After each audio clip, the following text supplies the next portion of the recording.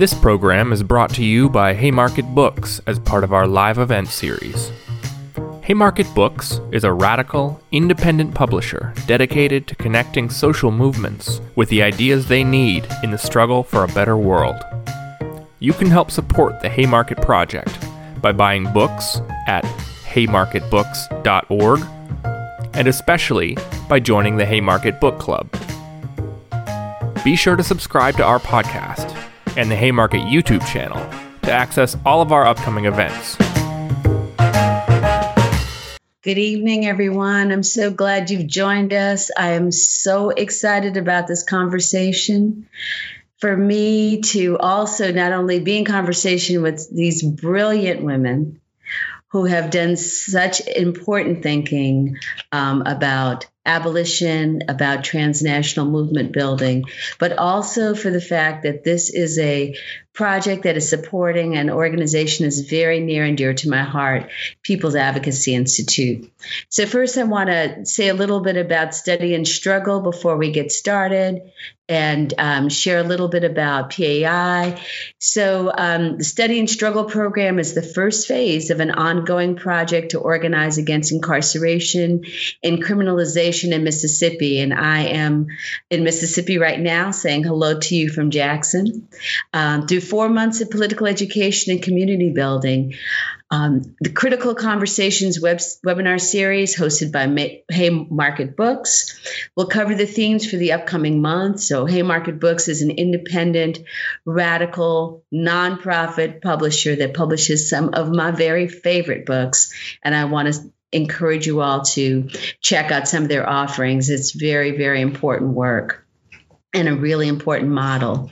While all of the Study and Struggle events are freely available, we ask that those who are able, and I know this is Giving Tuesday, to make a solidarity donation to support the important work of the People's Advocacy Institute as well. Just a little bit about People's Advocacy Institute for people who don't know is that here in Mississippi, they really lead the abolitionist work and the abolitionist dreaming that we have here in Mississippi. And some people may know that it takes a lot to dream that way in Mississippi, but we also come from real good stock. I'm sitting in front of a picture among other people of Fannie Lou Hamer, who many of you hold as a hero, and many of us do right here in Mississippi. In fact, as I was thinking about today and reflecting on her 3-week trip to Africa, which took place in '64, and right after this Freedom of Summer, Summer of Freedom, I'm going to get it together because this is my 4th Zoom call, so I'm going to be real, that I was just sort of reflecting on the impact of Mississippi on the world and the impact of the world on Mississippi, and how much we continue to learn from each other. And one of the things about the People's Advocacy Institute is that they're involved not only in being architects of abolition and creating a whole alternative system that engages many of the folks in Mississippi, including people who were formerly incarcerated, but also they help lead our People's Assembly work. And the People's Assemblies is part of our grassroots governance alternative. We have influence in city government, but we're not the city government. We are the people's government, and People's Advocacy Institute supports staffs and holds down that work. So when you hear about People's Assemblies, you may not have heard of People's Advocacy Institute, but understand that they are the ones who hold that work down. And the other thing I just want to share about them and the work here that's important is that here in Jackson, we've always, in terms of movement, folks, let me say, that we've always felt a real kinship and connection as part of our own global citizenship. So that's another reason why I'm super excited about this. Many organizers here travel. We have relationships with cooperatives in Spain and other places. Many people don't know that Mississippi is the site of some of the oldest cooperatives in the world, not just in the country, but in the world. I mean, there's some, of course, that are 500 years old and 600 years old that are also indigenous that are here as well. But we have more Black co-owned electrical co-ops than any other place in the country. And Mound Bayou, Mississippi, which is just down the road, was one of the first big experiments in cooperative governance. So I have to do that shout out before we go global for the home team. And so with all of that and all the gratitude and so grateful for for the work that everyone has done to make this possible, to Haymarket Books, I want to start off by introducing who we have here, because y'all already can see by the pictures that it's amazing folks. And I'm going to just sort of go in the order that people are going to say more about themselves, but just let you know a little bit more about them. So, and here we go. Medine Paulos is a filmmaker, researcher, musician, and an activist working for LGBTQ and citizenship rights in Italy. She's the director of the acclaimed documentary film Asmarina, the co-founder of the Milano chapter of Rete G2, the largest citizenship organization in Italy, and the creator of the G2 Lab.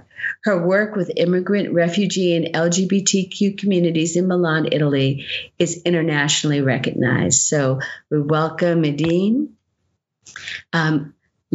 Lorgia Garcia Pena is a public-facing scholar, an activist, and the co-founder of Freedom University Georgia, a nonprofit organization that provides college instruction to undocumented students. She's the author of The Borders of Dominicanidad, Race, Nations, and Archives of Contradictions, and the co-director of Mind the Gap, Archives of Justice. Currently, she is an untenured associate professor at Harvard University. Letty Volpe is a law professor at UC Berkeley who has published multiple pieces on immigration and citizenship law, with a particular focus on how law is shaped by ideas about culture and identity. She currently directs the campus-wide Center for Race and Gender. And last, but certainly not least, Angela Davis is a political activist, scholar, author, and speaker. She's an outspoken advocate for the oppressed and exploited, and for all of us who have any sense.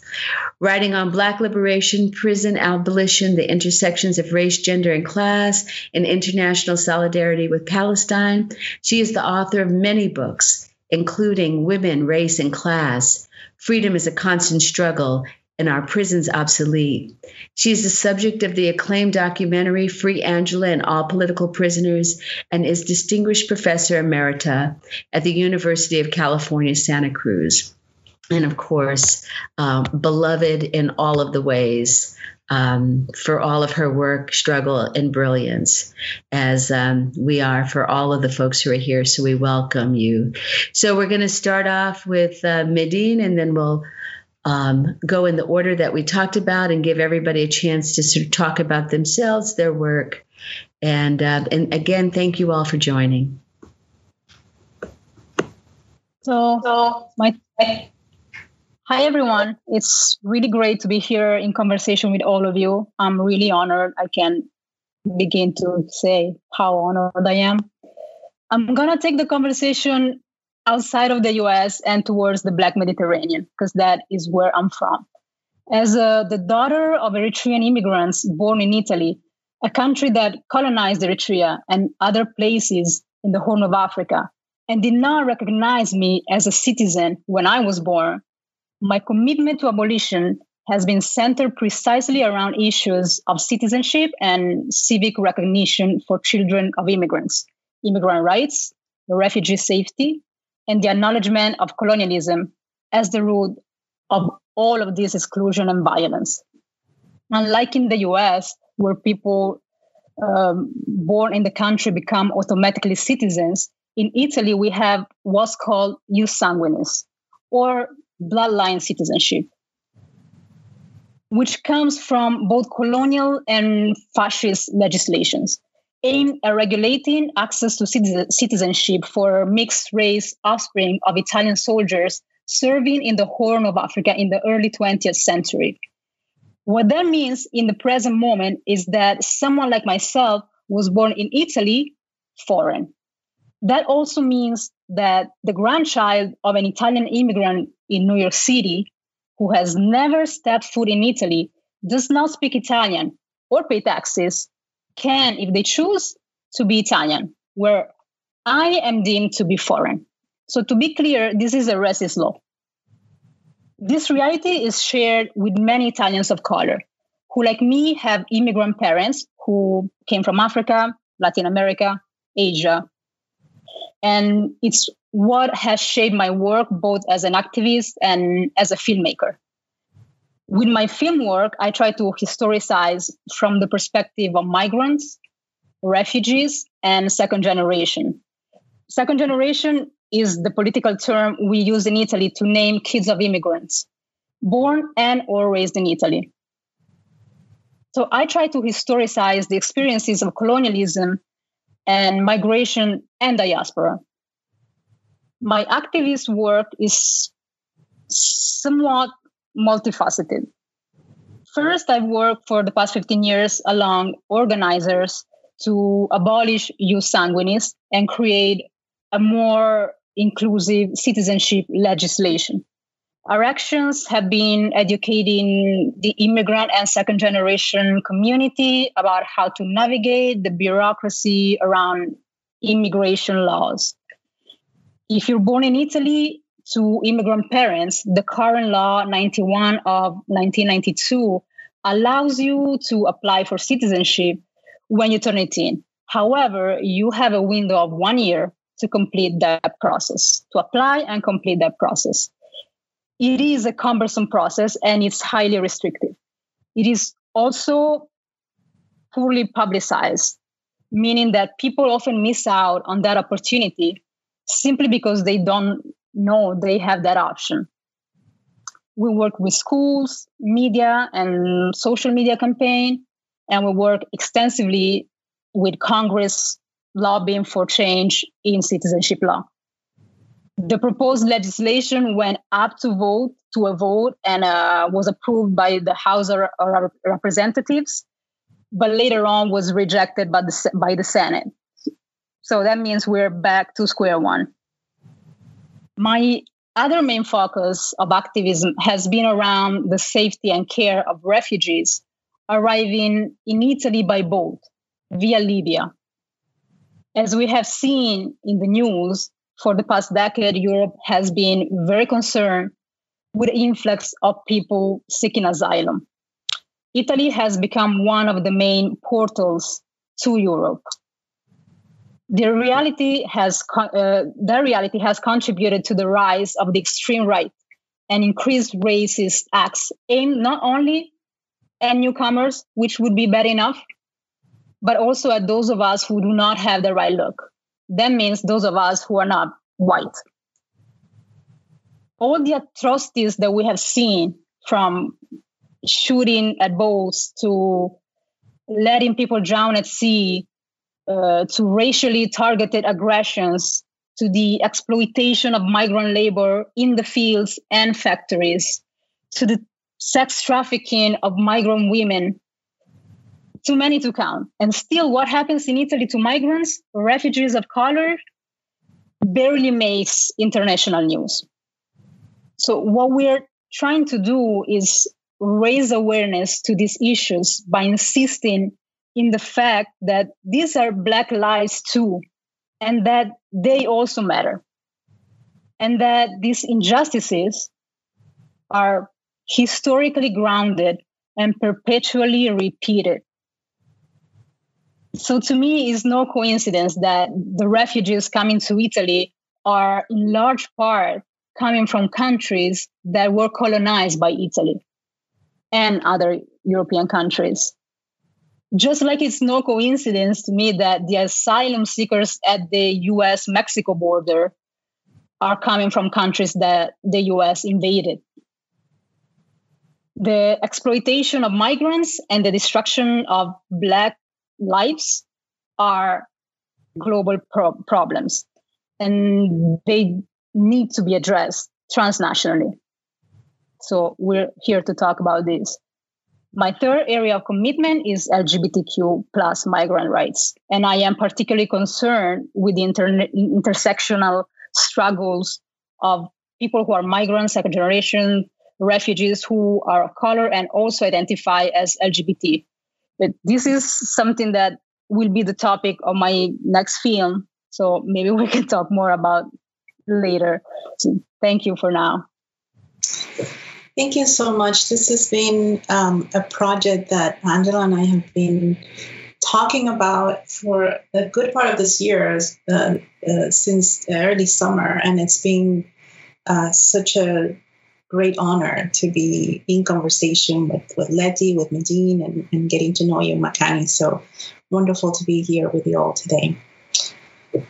So I'm going to talk about my work as a scholar and a teacher, which is what I think is my contribution to this world at this moment. So I am, as a public-facing ethnic studies scholar and teacher who identifies as a migrant, a Latinx, and Black. My small contribution to transnational struggles for justice at this moment in my life centers around abolishing the structures of the university and academia that subjugate knowledge, that subjugate the humanistic production and epistemology that comes from minoritized, colonized, racialized communities, such as the ones I come from as a Black Caribbean immigrant. And I do this in my research by interrogating archives and paying attention to silences in the ways histories have been constructed. In my teaching and mentoring by creating space both in and out of the classroom where anti-colonial communal knowledge making can be possible, and within and outside the institutions I work in by rebelling loudly and persistently against structures of the corporate university and the academy that, veiled under the discourse of diversity and inclusion, operate with impunity in reproducing exclusion, inequality, and violence against Black, Indigenous people of color, and the knowledge that we produce. I mean, let's not forget that the university has functioned as a laboratory for white supremacy, fascism, and the experimentation in racialized bodies for centuries. It was at Harvard, for example, where the science supporting the production of Puerto Ricans as an inferior race unworthy of U.S. citizenship was manufactured in the early 20th century. And it is in the university, particularly in the elite private institutions, where most of our world leaders, including dictators, are formed. The power of the academy and the corporate university resides precisely on its exclusion and exclusivity, on ideas of superiority that are grounded on colonial legacies of white supremacy.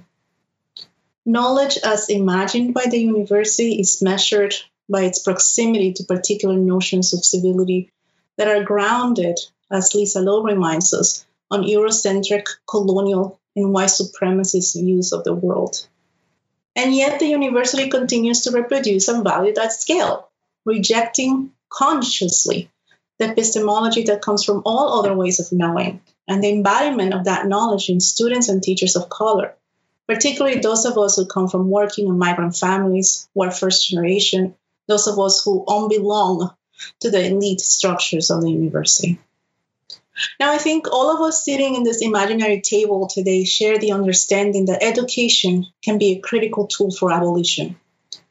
However, the education that we receive, that I myself received in all of our institutions from the moment that we begin kindergarten all the way through PhD, is incomplete and is flawed. In schools, as in the world, we're still experiencing the afterlife of slavery and colonialism. We're still dealing with the systemic violence against Black people, with the exclusion of minoritized voices, with economic disparity, with environmental injustice. Schools are not immune to these ills, and what is worse, they reproduce it in their organizational structures, through their hiring practices, admissions, and in the syllabus and class programs that educate our children and youth.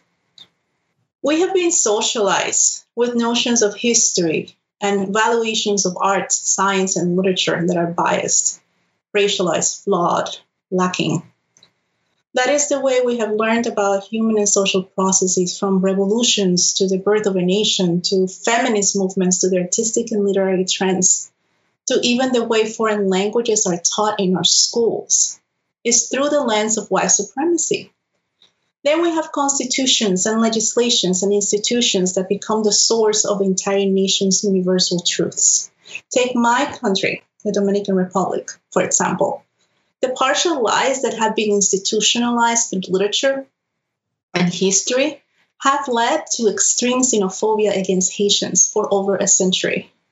The tangible truth, the tangible results of these learned lies is the loss of lives. It's tangible violence and death of human beings. What we teach in schools has direct impact on how people understand themselves in relationship to those who are different from them.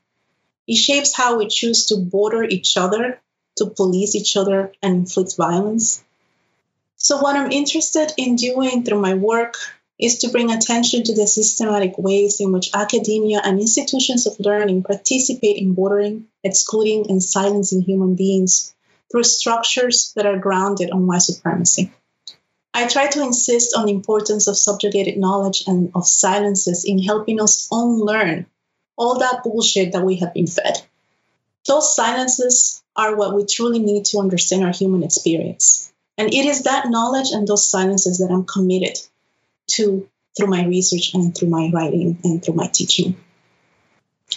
And given the state of this nation and of our world, where we sit listening to presidential candidates debate who cannot talk about Latinx and Black communities without reproducing the same violence on those communities, who cannot talk about racism and white supremacy without blushing or saying something completely ridiculous. These are college-educated men and women, most of them Ivy League graduates. So I must insist that there is really no more urgent matter in our learning institutions than to abolish their own frameworks and to start over, begin again. But I digress. I have been asked to introduce my work, a task that I must admit I find quite difficult to do.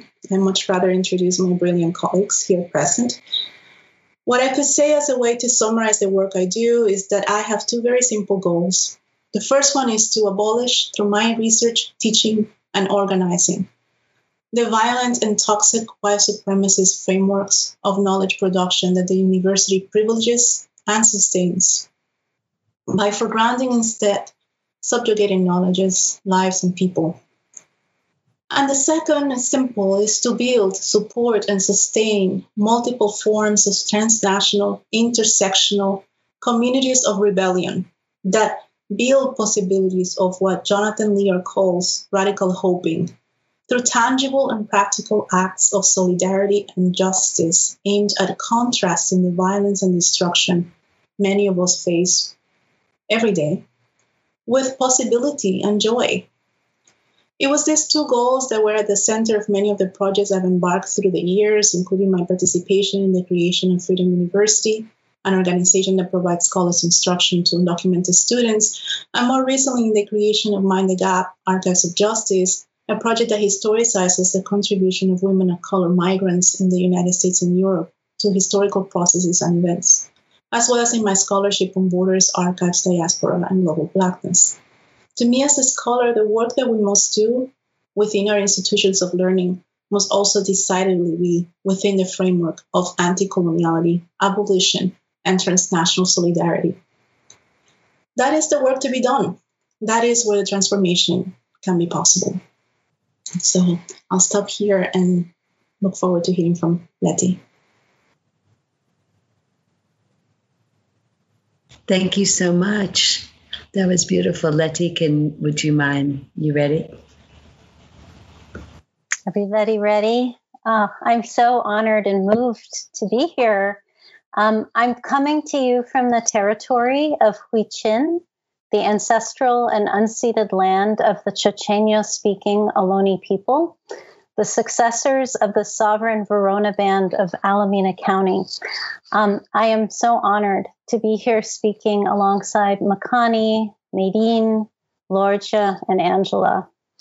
As Makani said, I work on immigration and citizenship, and in particular on the way in which race and gender and ideas about identity and culture shape immigration law and citizenship law. One strand of this work looks at how presumptions about culture are deployed in immigration law to enforce and exacerbate gender subordination and racial subordination.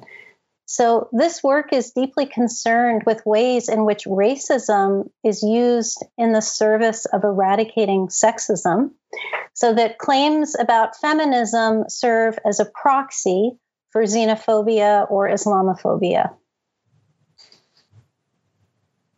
These claims rely on the presumption that certain communities or certain parts of the world or certain cultures or certain religions are more gender subordinating than others. As a recent example of this work, I've written about the way in which the Trump administration invoked the term honor killings in different iterations of what we know as the Muslim ban. The deliberate inclusion of this term allows Muslim immigrants to be simultaneously aligned with terrorism, gender subordination, and the threat to sexual liberty. This enables the administration to pretend to be concerned about gender or sexual equality while banning Muslims from entering the country. This work links to the abolitionist project in criticizing what has been termed carceral feminism, the calling for increased criminal enforcement, punishment, and imprisonment in response to gendered violence, which similarly relies upon racist structures and the violent state in order to save women. I also write about immigration and citizenship as a topic of legal history and as a contemporary concern, writing, for example, about how post 9/11, we saw the consolidation of a new identity category of those who appear Arab, Muslim, or Middle Eastern, disidentified as citizens and identified as terrorists, or about the transnational movement of an image associated with immigrants, the running immigrants traffic sign of Southern California, which in the U.S. context symbolizes illegal immigration, and its movement to Germany, where in 2016, it appeared on signs and banners saying, "Welcome refugees," later manipulated by anti-immigrant groups such as Pegida to say "rape refugees, not welcome." In all of this work, what might be the unifying theme is how the nation narrates itself and patrols its borders in relationship to persons whose identity is considered in some way antithetical to the nation state. But I've also been working on the question of the relation of immigration and indigeneity, bringing together legal history and political theory to think through the relationship between a nation of immigrants and settler colonialism. How immigration law imagines away pre-existing indigenous populations through how it thinks about space, time, and membership. How immigration serves as an alibi to settler colonialism. And how this vision of a nation of immigrants elides all the ways in which the U.S. creation of and manipulation of borders and bodies in the service of capital accumulation and territorial acquisition has been deeply violent. The nation of immigrants idea is one of individual immigrants making the choice to come to a welcoming United States, buttressing the notion of the United States as a political community created through consent of the governed. Dispossession, genocide, forced migration, enslavement, colonialism, imperialism, death, all disappear covered up by immigrants choosing America. This idea of a nation formed by immigrants voluntarily moving through space also naturalizes the formation of those borders. The national borders of the United States were drawn through pre-existing nations, turning indigenous peoples into immigrants. also erased as colonialism and conquest, right? While immigration law imagines present-day borders as fixed and people in motion, borders also move. As is said, we didn't cross the border crossed us. So I'm speaking to you from what is both Ohlone territory and what was northern Mexico. What is also naturalized is the idea that immigration starts and ends at the border, that it only needs to concern itself with the problem of managing the movement of those seeking to come, as opposed to thinking about, as we've heard from actually both Median and Lorgia already, why people are forced to leave their homes. As people say, we are here because you were there, or we are here because you are there, right? Immigration is about a deeply unjust world, and the focus needs to be on the role of the United States in creating instability and destruction in shaping why people move.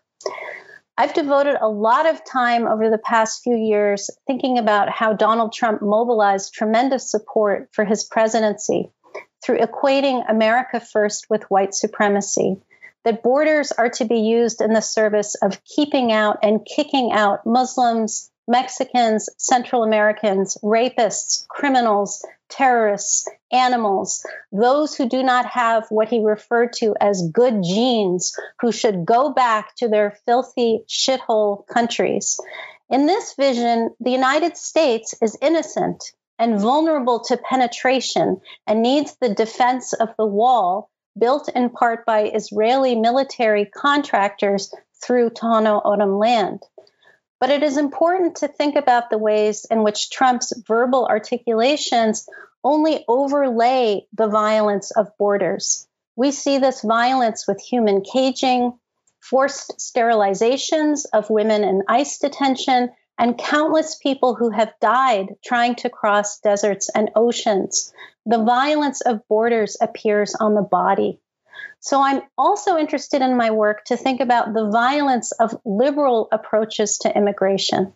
We can imagine with a new Biden administration that we might see something similar to an Obama administration, which relied for deportation priorities on the sorting of immigrants as good and bad, targeting felons, not families, as if people with felony convictions do not have families, and which explained the deterring of refugees from coming to the United States, not through Trumpian invocations of xenophobic racism, we don't want you, but through the language of humanitarianism. Don't try to travel here because it is too dangerous a journey. And in order to deter others from making that journey, we will put mothers and children together in family prisons. So I'm going to end there, and I look forward to hearing now from Angela. Thank you so much, Letty. Angela.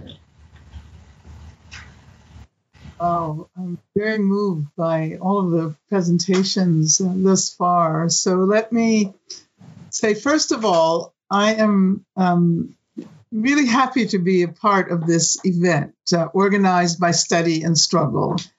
And I want to thank Lorgia especially for inviting me. And I really love the focus of this discussion, movement building and transnational freedom struggles, because this is how I might characterize the context of my own work over the last 50 years or even longer. And I'm thinking I may begin with a story about growing up in the South and imagining that the North was the venue of freedom, that if I only made it to the North, I would be free. Turns out I went to high school in New York, and I discovered what I recognize now as more complex forms of racism, more hidden forms of racism, which I sensed then. And so I began to think about where freedom might be located in the world. And because I had become really interested in French literature, I decided that France was the venue of freedom. liberté, égalité, fraternité, right? And so I traveled to France. And one of the first things that happened to me on my very first trip to France was that some women from Martinique warned me that I might be mistaken as Algerian by the French police. And that generated an interest in what was happening in Algeria. And I eventually participated in some of the demonstrations that were being organized on behalf of the Algerian Revolution.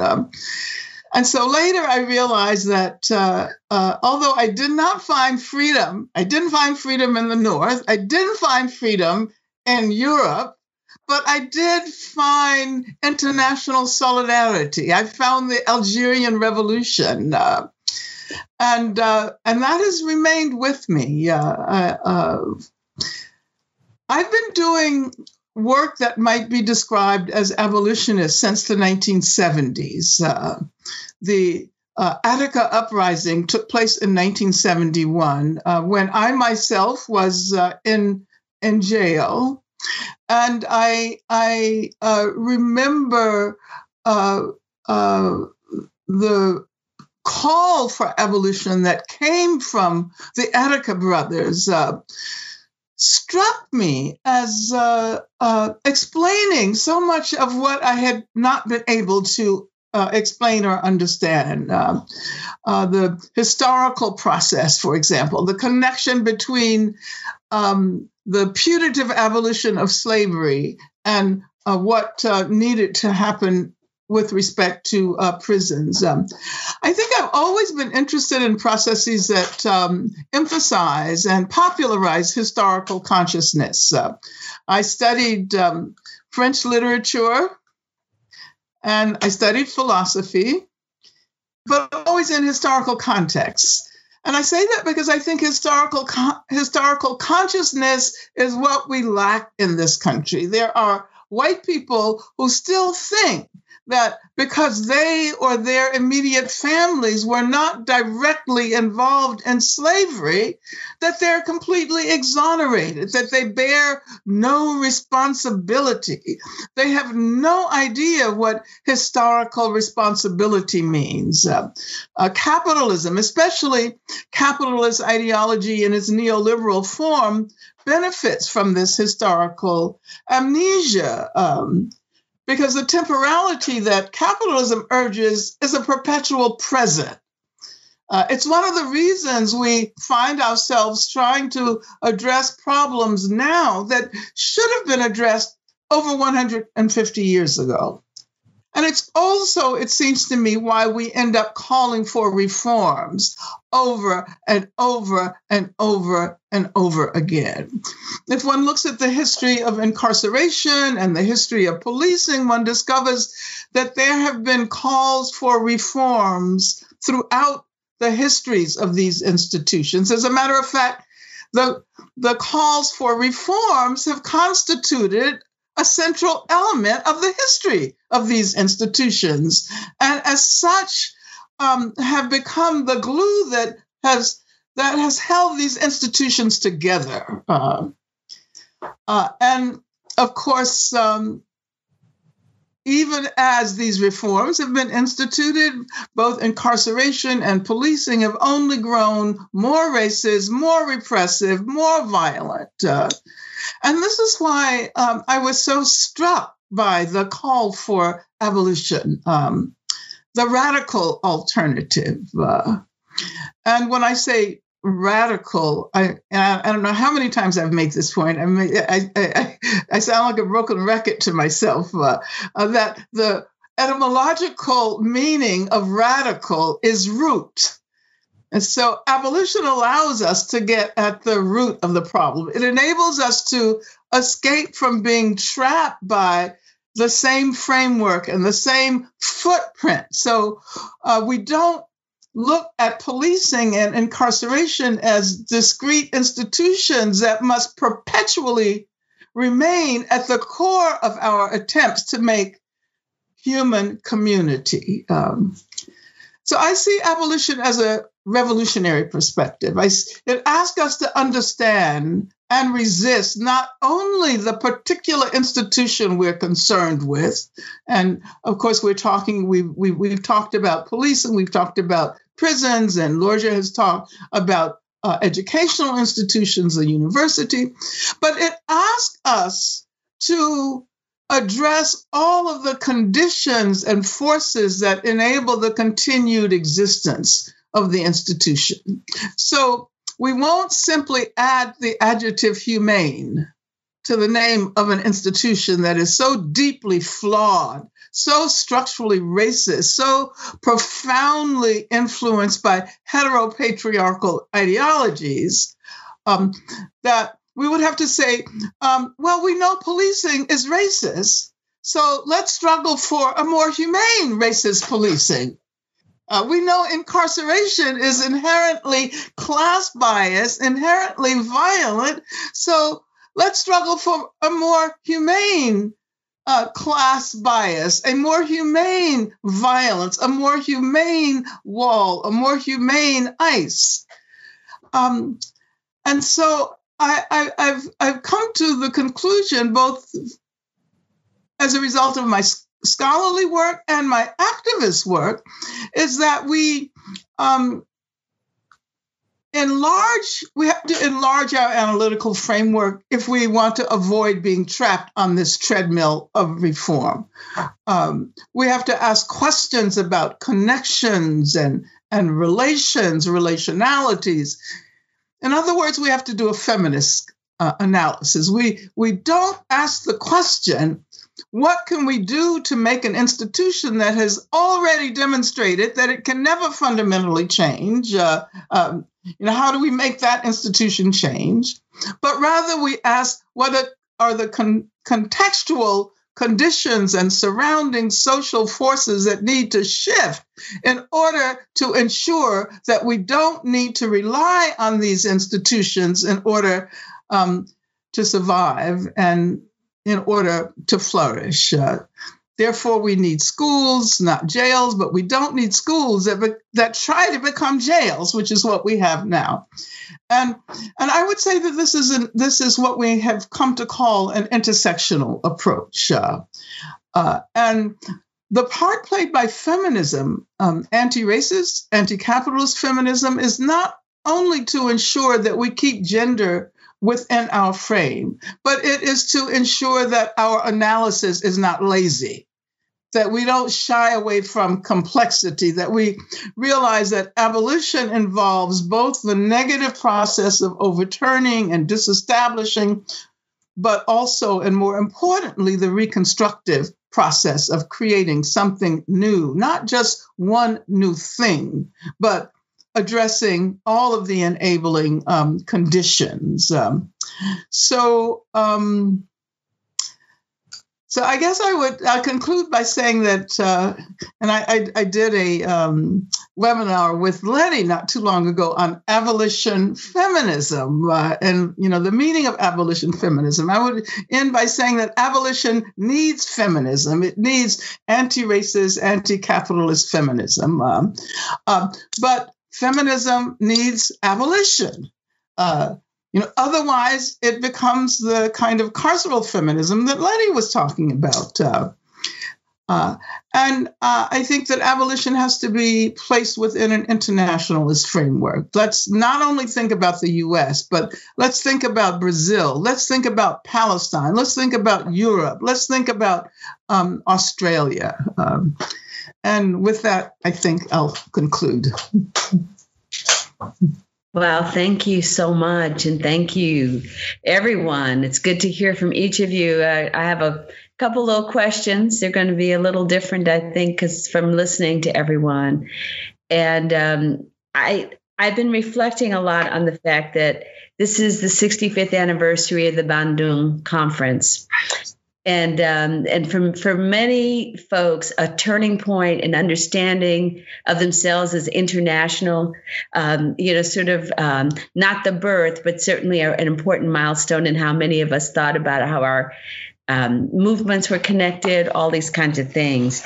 And I also think about this question, and this makes me think about something you brought up, Lorgia, in terms of these communities of rebellion, this idea of sort of debordering, right, and resisting, and when I was listening to Angela and actually all of you talk about the ways in which we continue to replicate these oppressive models, even sometimes in the ways we organize, is people trying to translate, like, what does it mean to organize from this place of freedom, from liberation? And so I was curious if you wouldn't mind talking a little bit about how you see these communities of rebellion, like what does that look like, and that sort of process of education, or maybe uneducating, or diseducating, to disrupt all that. Like, what does that look like? You hit the nail right in the head. I mean, the process requires a lot of unlearning. I think there's quite a bit of mislearning that we have all done, and that a lot of the work that we're doing, all of us around this table, but also a lot of the people watching, is precisely try to unlearn. I think for me, I think the work is exactly how Angela was describing it. It has to do with building and with being able to and willing and having the both the fortitude, the amount of hoping that needs to happen. And when I say hoping, I'm not talking about you sitting with a rosary and praying, but rather believing that the kind of work that you are putting energy into is going to actually create effective changes, because otherwise what is the point of doing the work we're doing? But I think for me, when it comes to learning, when it comes to creating communities that are hopeful, that are feminist interventions into the world that we are choosing to create, not the one that we are inheriting it has everything to do with community and with transnational community, with sitting with each other together. I think for those of us who are scholars and who are trained as scholars, we've been trained to believe that, especially if you're a woman of color, that there can only be one of us. That there can only be one of us in the room, that there can only be one of us in the classroom, that there can only be one of us teaching this particular subject. And that is how we've been socialized, and that is how the institutions operate, and this is how they maintain this exclusion, this violence, because it's both oppressive and isolating. And I think in the classroom with students, that is replicated in these ideas of, we found something in the archive, and therefore you own it, and now you own history, and that legitimates you. And I think that the work that I'm hoping to do, the work that I'm trying to do with my students and with my colleagues, is to think about learning as communal. Think about learning as a process that can only happen if we all together put a little bit and think together. And it's so, we all know this. We all know that we learn from each other. This is why we're here as a group, and this is not an individual lecture, because we know that we learn from each other and we learn from bouncing off ideas. But somehow our educational systems do not reward that. We reward the individual paper. We reward the individual book. We reward the individual intervention and the words and the whatnot. And I think that one of the main goals that we should have as educators is to not only abolish that idea, but invite collaborations and invite unlikely collaborations of multiple people, because this is how we learn, but this is also how we can grow. These are very practical ways in which we can build this kind of transnational communities that we're striving to build. We can't build those by staying in our own corners. We have to talk to each other. We have to find that space. And that space needs to also be practical. We have to think about things like childcare and caring for the elderly and so on. If we don't have those resources, if we don't have that as part of what we're doing, then we cannot move forward. It is not taking into account that we're dealing with humans. I'm sitting here with you all, and my dad's in the hospital right now. So half of my head is thinking, how's my father doing? That is human process. And I think for all the work that we do, we have to acknowledge that we all come from multiplicities of experiences and responsibilities. And as we build together, we have to take all of this into account. And that's how we grow, and that's how we build. And that's the kind of university I want to be part of, one that takes into account that maybe I'm going to need babysitter to teach, and that maybe my students are going to need a meal in order to sit in the classroom. And all of these things seem to be part of the equation communally for all of us. Thank you for that. We're going to take a minute for the interpretation to change. And then I'm coming to Medine. I have a question for you about storytelling. Yeah, we're off script right now. We're in it. So here we go.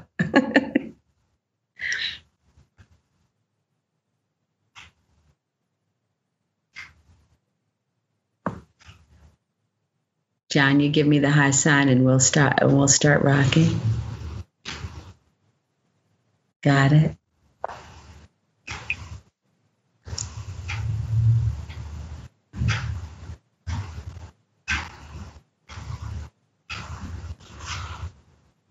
All right. So, and thank you so much for our interpreters. One, y'all are lit. So much beautiful energy. And two, we just appreciate this and appreciate the opportunity for as many people to be a part of this as possible, and that you all are making it possible. So thank you. So Medine, you are a storyteller. You're a person who has used a lot of different media to talk to people about these issues, to take it outside, right, to where people are. So I'm curious, I'd love for you to talk a little bit about the importance of story in transforming and helping people to imagine a difference, but also to feel. Like I got a chance to watch your beautiful film, Asmarina. Thank you for that. So beautiful. And I also was sort of reflecting myself. It's like, when was the first time I imagined myself free? And it was really in reading a poem and watching a picture, and that was sort of like the thing. So I'd love for you to talk a little bit about your process, how you see this contributing to how we think about abolition and freedom and liberation, and why you decided to embark on this as one of your tools. Thank you for this question, and also thank you for watching my film. I'm always appreciative of anybody who watches and listens. My storytelling, I don't tend to call myself that, because most of all and first of all, I consider myself to be a story listener. That's what I've done. I always joke, but not even so much, that I started talking at 12. Before that, I just listened. And I was raised in an environment and in a space, Europe /Italy /Milan /Eritrean Ethiopian community, where all that was said about me or anybody like me was said by somebody that was nothing like me. And that came to me from all fronts. When it came for me to establish my identity as an Eritrean, when it came to me for me to establish myself as a lesbian, when it came to me to start speaking up and asking for our rights, and so I simply listen and I try to give back. What I think is important is to switch the perspective. Everything I read about colonialism, about any part of history, in school, in high school, and university, was either very poorly written or non-existent. So various parts of the puzzle that is me were missing. The pieces were missing. And I always also had the feeling that, okay, I am part of this community and I'm going to live and express myself in this space over here. And then I'm also part of this other community, and I'm going to feel and express myself separated. But I'm a person. I had to find a way to fuse all of me into one. And I also am very, very interested in shedding light on what I tend to call the space in between. This space, because we are all a multiplicity of things and experiences and anything, even things that are not visible and recognizable at first sight. We're not just Black women, we're so much more. But it's when you're part of multiple communities, there's a sort of an exclusion that can happen when you're a daughter of immigrant, in Europe, anywhere in Europe. You really, the risk is that to be left out from one community and the other one. But it exists a space that's in between that's already full of so many types of people from all backgrounds and experiences. And I've always tried to do that, whether through folk music, through film, through photography, through activism, to put in connection people with themselves, but also with each other. And, I consider myself a filmmaker, but I did photography and music for a long time as well. So I tend to follow the idea, and then the media comes to me. I use the media.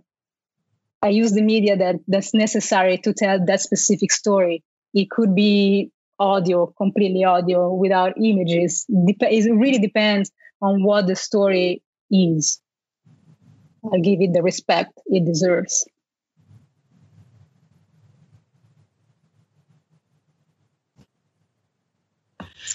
Thank you for that. I'm glad I asked the question because I was curious. I don't know about everybody else.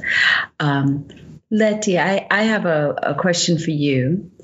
And as I was listening to you talk, and it doesn't matter how many times you hear the story, you are never desensitized to the horror and the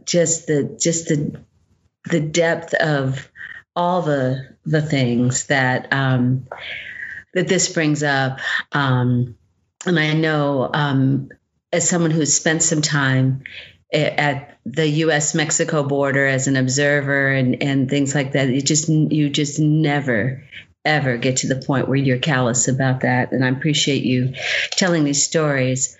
You also are a law professor. And you also think about policy, which is another way in which borders get created, right, through the law, right through, and so we have these places of enforcement, of terror, and all these things, and like you were talking about, sort of the bloodless version, right? That through policy, I wanted to get you to talk a little bit more about that. But from an abolitionist perspective. So when you think about like, here's the way we understand law right now, right? And then here's the way that we think about law in this feminist abolitionist framework.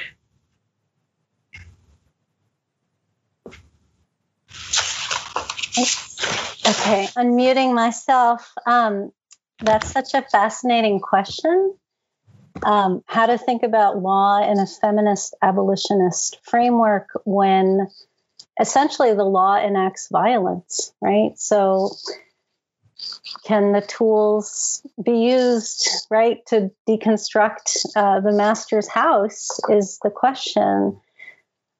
So many people go to law school because they're really interested in trying to change society. And one of the things I think that's really frustrating is people realize that the way that how legal changes have been traditionally tried to be accomplished don't necessarily tackle systemic questions or utopian visions or what would really be the kinds of abolitionist reimaginings, right? So, I mean, essentially law is set up as a process either of Band-Aid, right, of trying to help individuals navigate a system and ensuring that this individual gets a particular benefit through providing these services, or it's trying to challenge policies and practices, but it's within the confines of what is set up as the law, right? And what the law is legislation that's created by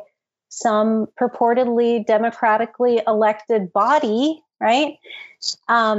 And we know all the ways in terms of voter disenfranchisement and gerrymandering and redistricting. And, yesterday the Supreme Court heard oral arguments where the Trump administration is trying to take away undocumented immigrants from being counted as people for purposes of apportionment in the census, right? So I don't think it went very well for the administration, which is good. But the way the system is set up is you have these purportedly representative bodies, which really are not representative bodies, right?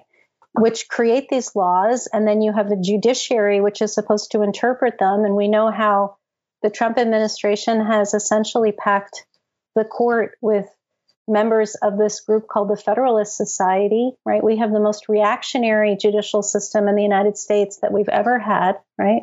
Maybe going back to what people refer to as the Lochner era, which was basically this era of pure economic rights.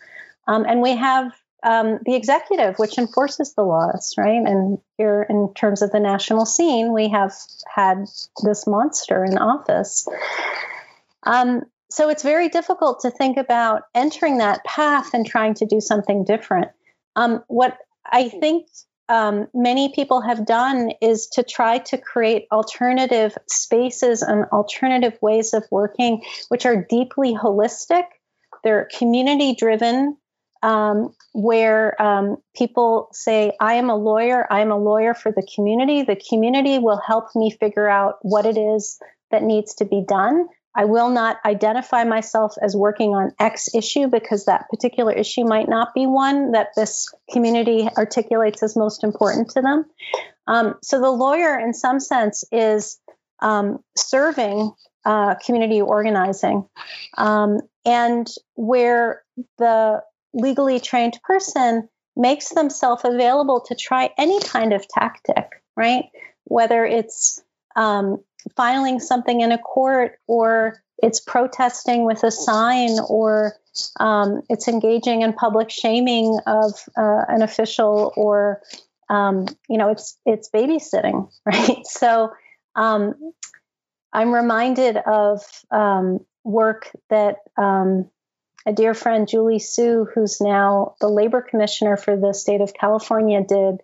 There was a large group of us who were representing about 70 people from Thailand who had been brought to the United States. They were working in a condition of indentured servitude, sewing garments for some of the nation's largest manufacturers and retailers. Once they were liberated from this enslavement, basically Julie, who's an attorney, helped people buy shampoo, figured out this is how you use the public transit system to the extent it exists in Los Angeles. This is how you open a bank account, right? And these kinds of ways of dealing with people, as humans, right, that are very different from the traditional attorney-client relationship. Anyway, so I could go on, but I won't. And just say that there are a lot of really progressive, revolutionary groups, oftentimes associated with the term rebellious lawyering or independent worker centers, which are doing this kind of work, which are deeply important. Well, thank you for that. And also just want to acknowledge all of the folks who are out here thinking about this from an abolitionist framework, who are coloring outside the lines. And I know I wrote a book now 20 years ago, which is a textbook on community policy and just all the examples of when regular people get involved. So And that turns me to Angela, who gets to close us out in a way. And that is, and we both have the same color hair, so you won't mind me saying veteran, in the most beautiful way. So many people we're in this place where it's easier for us to connect. More organizers are traveling, and we're trying, and there's a lot of organizers watching this conversation. So I was wondering if you wouldn't mind sharing your thoughts about what is it that we should be thinking about now in terms of building this feminist, abolitionist, transnational, anti-capital, like all these things, this intersection. What are some of the lessons that organizers should be reflecting on now as we're trying to build this work out?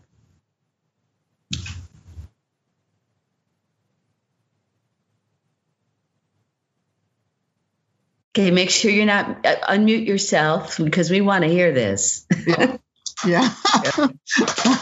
Thanks for reminding me. I always forget to unmute.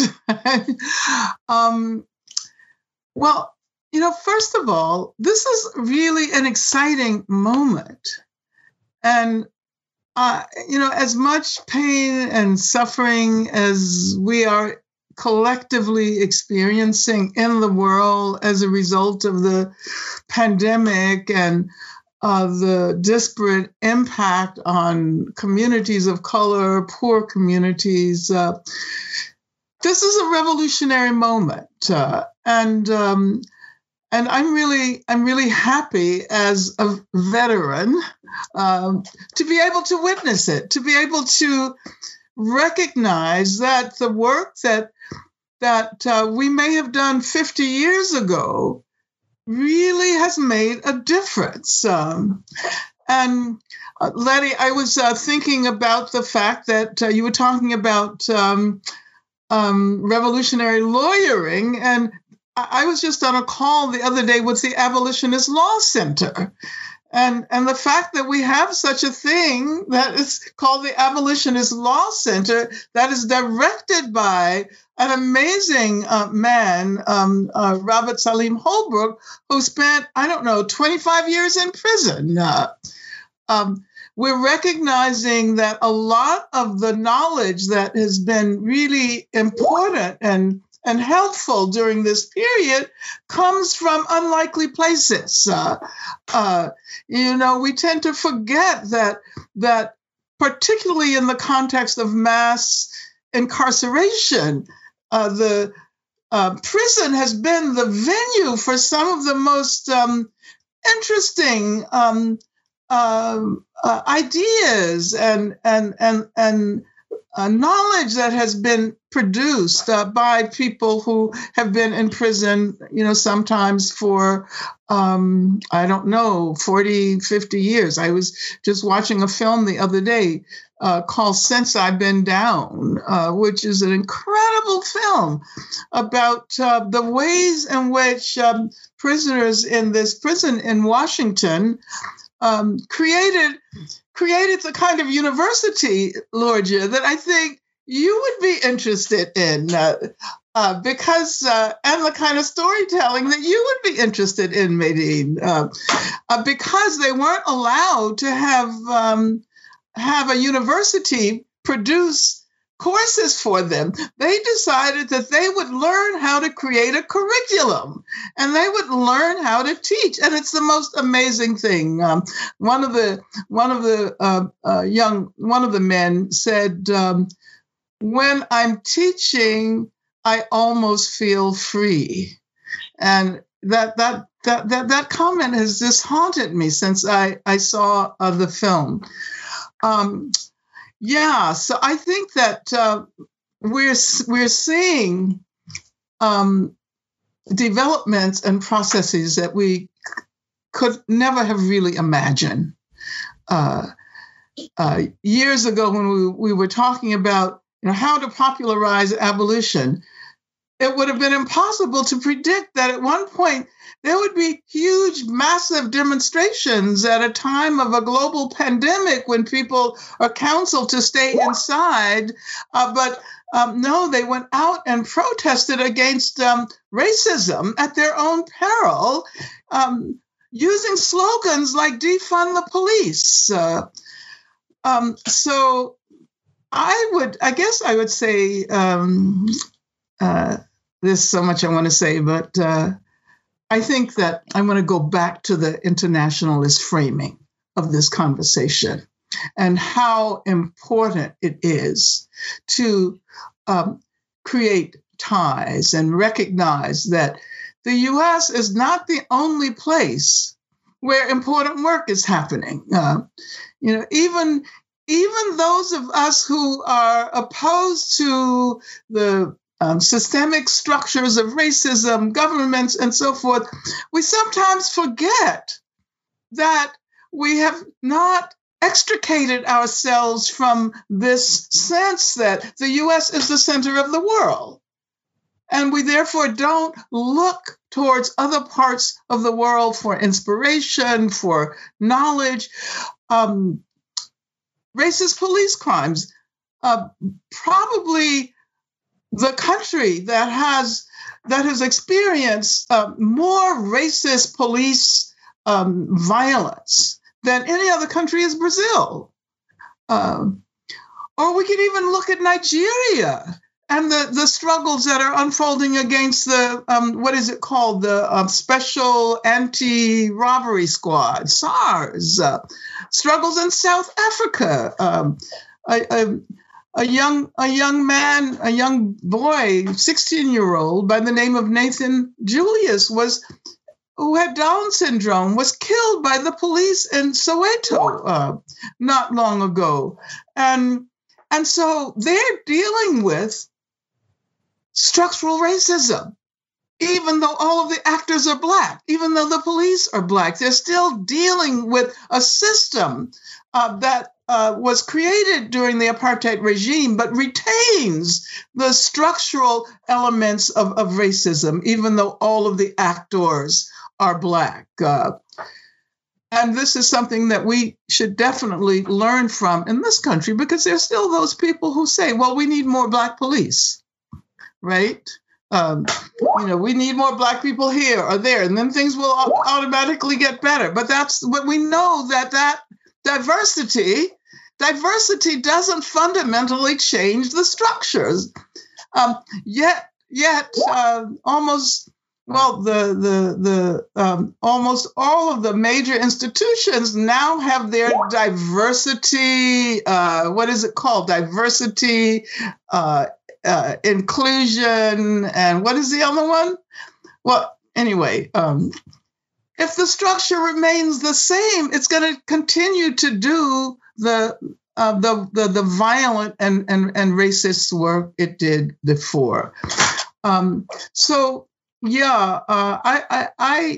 think that we should really emphasize the internationalist dimension of our work. I'm glad, Makani, you mentioned 1955 and Bandung, right? You mentioned the anniversary of Bandung. I think it's important to be inspired by these efforts in the past to create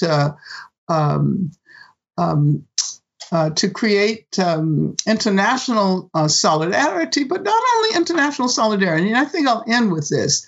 Since we've been talking so much about abolition, and we're also talking about borders, I think this is the time when we begin to imagine a planet where the nation state does not constitute the primary form of human community, that we can imagine ourselves as global citizens. We can imagine a world without borders. And if we imagine what we want, what we think we need, and then, one day there's a possibility that it will be an important a part of an agenda for change. Nobody ever imagined that abolition would help constitute agendas for change in our lifetimes. And I think that the work that is being done in Mississippi, I'm so happy to be a part of this study and struggle conversation. We need knowledge, we need struggle. These are the formations that will not only allow us to imagine a different future, but encourage us to do the work now that will definitely lead to change tomorrow, whenever tomorrow comes. Oh, thank you. Thank you for that. I do want to check in. We have 7 more minutes, but we're going to do an interpreter switch. Let them catch up. And all right, we're all set. And that question and so we had one question that hasn't been answered. And so this will be a lightning round of books or resources that folks would recommend that they check out in their journey to be radical, free, revolutionary, abolitionist, ... transformative folk. What you got, fam? What you'd like to share with people that you think we want to say, yeah, watch the film Asmarina, please. That's a good one.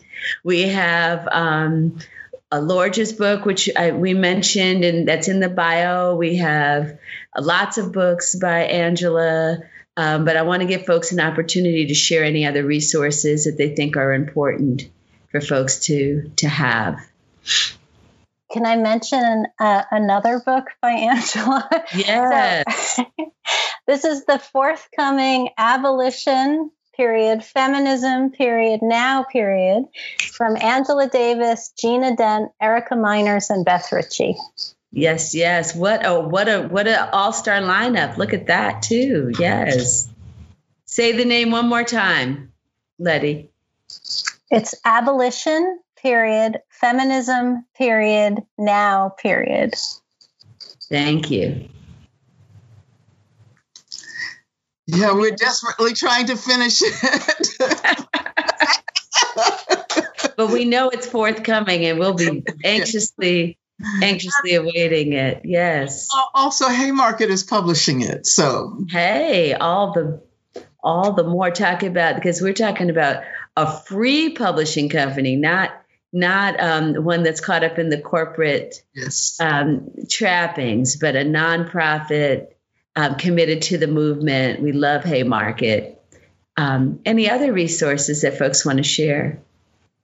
I think for those of us who are teaching or in whatever spaces that we're teaching in, whether it's in the university or outside the institutions of learning, this book, Insubordinate Spaces by Barbara Tollinson and George Lipsis, has been a good accompaniment for me. And I highly recommend it if you're trying to create a learning experience that's communal, and that it's in the spirit of the kind of conversation that we've been having. Thank you for that. Medine, do you have anything you'd like to share in that tip? I have many. The first one that comes to mind is Black Italians by an Italian writer. His name is Mauro Valeri. Or another one is from another professor, your colleague. Her name is Gaia Giuliani, Il colore della nazione. Or I'm sure she's online, Ijaba Shego, Pecore Nere. There's so much literature. These are just some. Okay, I have, let's see. This is a book called Decarcerating Disability. and it's by Liat Ben Moshe. It's an amazing book that addresses the ways in which the disabled community has struggled against, and sometimes successfully, against incarceration, and how historically the incarceration of disabled people has prefigured and helped to create the conditions for mass incarceration. It's a great book. And then another one that I just recently read by Adrienne Maree Brown. Do you all know her? Yes, we do. Okay, and it's Emergent Strategies. And I've done a couple of calls with her that were absolutely amazing. I think she's also interested in turning activism into something that's pleasurable, so that we don't have to think about activism as this, always really heavy kind of process where we don't have fun, where we don't experience pleasure or joy. So, Adrienne Maree Brown. Well, I love that. And I love the fact that so many of our loved ones got put up and quoted in this lightning round of resources. Thank you for that. And I know Am would be thrilled. And then we also have this wonderful, one of the legacies of abolition in our movement is more attention to joy. People talking about joy in the work, people talking about, dancing and singing. In fact, Adrienne Maree Brown and I will facilitate. One of the ways when people would make decisions is we would have a dance for each decision. So it's, I love the fact that all of that, and that's part of the legacy of abolition, because we're trying to break out and rethink our bodies in meetings, our brains, our thoughts, our engagements. So I want to thank each and every one of you for this. We thought 90 minutes was a long time, but it's not. We're here at the end. Some of the titles are coming up. Thank you for posting them. We'll also make sure folks get copies of it. I would be remiss as the co-chair of the Highlander board not to talk about Highlander is also a resource for decolonizing education. And also just grateful to everyone who joined us, grateful to Haymarket Books for always making this space in our brains and our hearts and online to have these conversations. Again, shout out to People's Advocacy Institute, who will receive donations. Thank you to all who donated. And thank you to our interpreters and all of the wonderful folks who put this together, including John and other folks on the team. And with that, unless I hear anything else, I think we're about to close. Yes. Oh, yes. Shout out to Chandra Talpati Mohanty. Yes. All the homies are getting shout outs today. We're very excited about that. Very excited about that. Thank you. And thank you, everyone. Thank you. Thank you, Makani, for getting us all together and organized today. It's lovely to meet you. It's awesome. And you guys pulled this together, Lorja and Charlotte and all the wonderful people who put this together. Thanks for listening. If you liked this episode, subscribe to our podcast and to the Haymarket Books YouTube channel, where events like this one are hosted live. And don't forget to check out haymarketbooks.org.